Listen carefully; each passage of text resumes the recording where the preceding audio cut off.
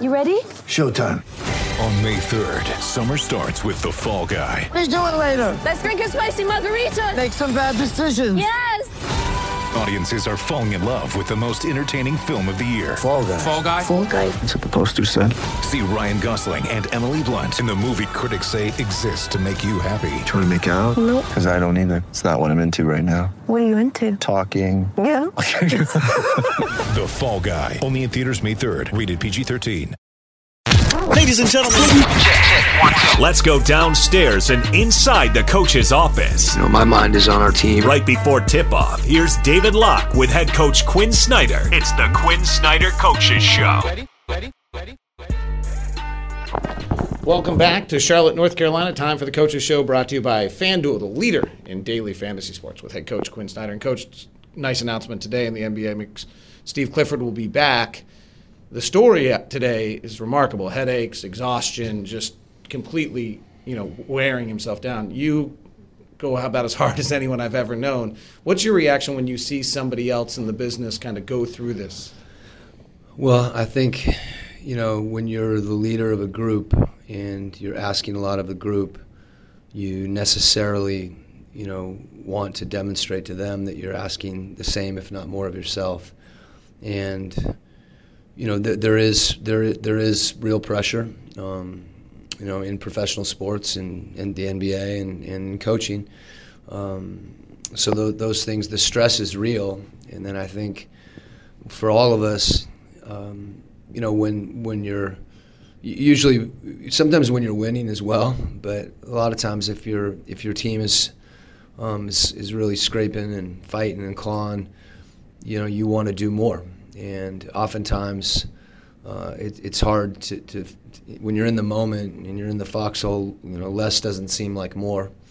And we think about that with our players, and oftentimes we don't think about it, with ourselves. Where sometimes a good night of sleep does more for you than anything. But it's one of those things intellectually, and then you just don't do it. So it's. It's a problem. It's why this profession is what it is, and we're all thrilled and grateful and blessed to have the opportunities we have, but it can take a toll on you and take a toll on your family, and you just have to try to find balance.